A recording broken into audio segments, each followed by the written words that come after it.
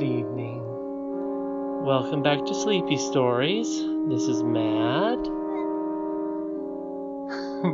Lydia just said she was going to find herself for this, so I believe that we have found the true Lydia. I'm tired. You're tired? And she's out, folks. Good night. What about this flower? What about the story? Well, we could give that a try, I guess. Sure. So this is Chapter 10, The Princess and Curdie, the head. very close, the heath. The heath. All right, good job. He had to go to the bottom of the hill to get into a country he could cross, for the mountains to the north were full of precipices, and it would have been losing time to go that way. Dangerous peaks. What are peaks? The mountain peak is a tall, pointy top. Oh, dangerous peak. Basically, yes. Not until he had reached the king's house was it any use to turn northwards. Many a look did he raise as he passed it, to the Dove Tower, and as long as it was in sight, but he saw nothing of the Lady of the Pigeons. On he fared, and came in a few hours to a country where there were no mountains more, only hills, with great stretches of desolate heath. Here and there was a village, but that brought him little pleasure, for the people were rougher and worse mannered than those in the mountains, and as he passed through, the children came behind and mocked him. That's me. There's a monkey running away from the mines, they cried. Sometimes their parents came out and encouraged them. Well, that's the opposite of what should have happened. He doesn't want to find gold for the king any longer, the lazy bones, they would say. He'll be well taxed down here, though, and he won't like that either. But it was little to Curdie that men who did not know what he was about should not approve of his proceedings. He gave them a merry answer now and then, and held diligently on his way. When they got so rude as nearly to make him angry, he would treat them as he used to treat the goblins, and sing his own songs to keep out their foolish noises. Once a child fell as he turned to run away after throwing a stone at him. He picked him up, kissed him, and carried him to his mother. The woman had run out in terror when she saw the strange miner about, as she thought, to take vengeance on her boy. When he put him in her arms, she blessed him, and Curdie went on his way rejoicing. And so the day went, and the evening came, and in the middle of a great desolate heath, he began to feel tired, and sat... I feel tired. I see. Do you know how Curdie feels then? Tired like me. Yeah. It's a little bit of a defeat tired. I would think it's a different tired. He's been walking and walking and walking, and now he doesn't have a bed. He has you know what a heath is? No. It's a great plain. There's no trees. Usually it's kind of swampy. So, yeah. Like a swamp with an E with a Y at the end. I guess a little bit, yeah. That is how you spell swampy. Yes, I see what you're asking. There are a bunch of Y's in the swampy thing. You're funny. There are a bunch of Y's. May I keep reading? Yeah. And so the day went on, and the evening came, and in the middle of a great desolate heath, he began to feel tired, and sat down under an ancient hawthorn, through which every now and then a lone wind that seemed to come from nowhere and go to no whither sighed and hissed. It was very old and distorted. There was not another tree for miles around. It seemed to have lived so long, and to have been so torn and tossed by the tempest on that moor, that it had at last gathered a wind of its own, which got up now and then, tumbled itself about, and lay down again. Curdie had been so eager to get on that he had eaten nothing since his breakfast, but he had had plenty of water, for many little streams had crossed his path. He now opened the wallet his mother had given him, and began to eat his supper. The sun was setting.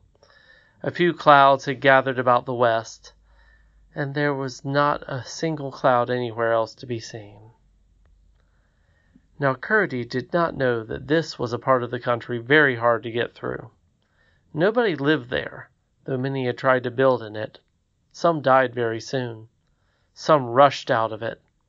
Those who stayed longest went raving mad and died a terrible death. Such as walked straight on, and did not spend a night there, got through well, and were nothing the worse. But those who slept even a single night in it were sure to meet with something they could never forget, and which often left a mark everybody could read. And that old hawthorn might have been enough for a warning. It looked so like a human being, dried up and distorted with age and suffering, with cares instead of loves, and things instead of thoughts. Both it and the heath around it, which stretched on all sides as far as he could see, were so withered that it was impossible to say whether they were alive or not. And while Curdie ate, there came a change.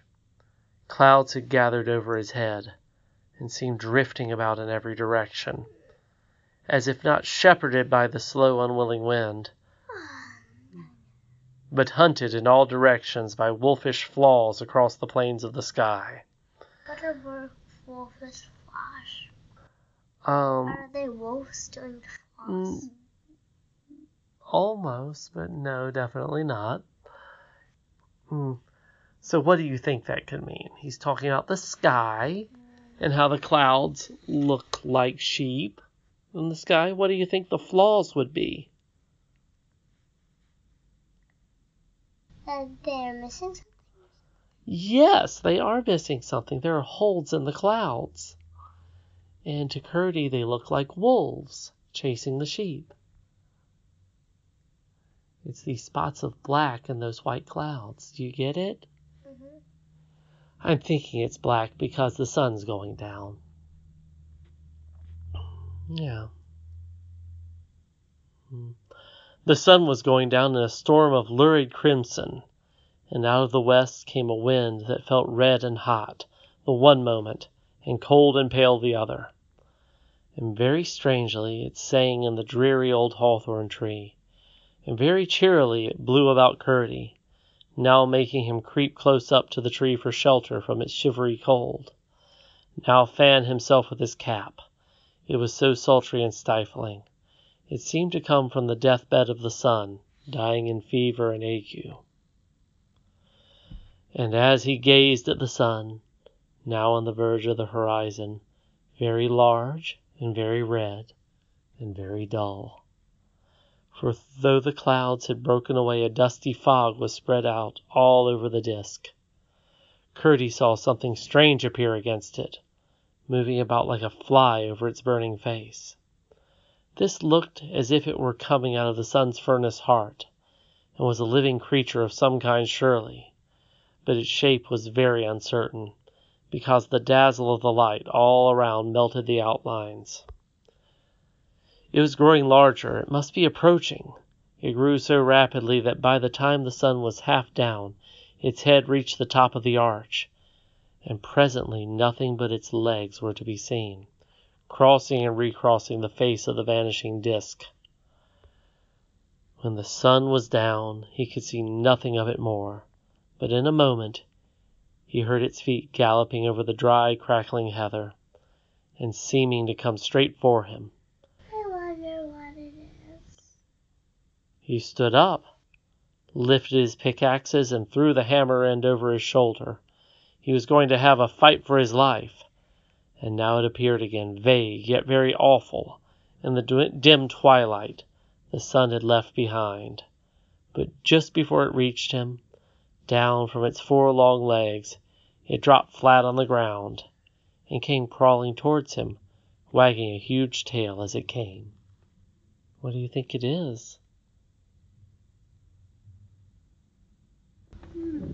Describe it again. But just before it reached him, down from its 4 long legs, it dropped flat on the ground, and came crawling towards him, wagging a huge tail as it came. Wolf? A dog? Do you remember Lina? Lina! I think that's who we've got, especially because that was Chapter 10, The Heath, and Chapter 11's name is Lina. Yeah. So that kind of helps me. Yeah, Lina. Yeah, I'll even read you the first 3 words of the next chapter. It was Lina. So yeah, I think that's good news for Curdy. Uh-huh. It was getting scary for a little while. Lina was pretty nice.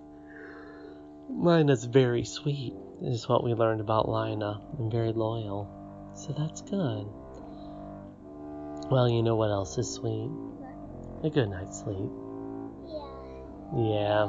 But first we can do another chapter for After Dark. Well, it's pretty late, kiddo. I think maybe this is all we're doing tonight, but I'm gonna just say pleasant dreams to everybody. Yes, pleasant dreams. Thanks for joining us, folks. Good night.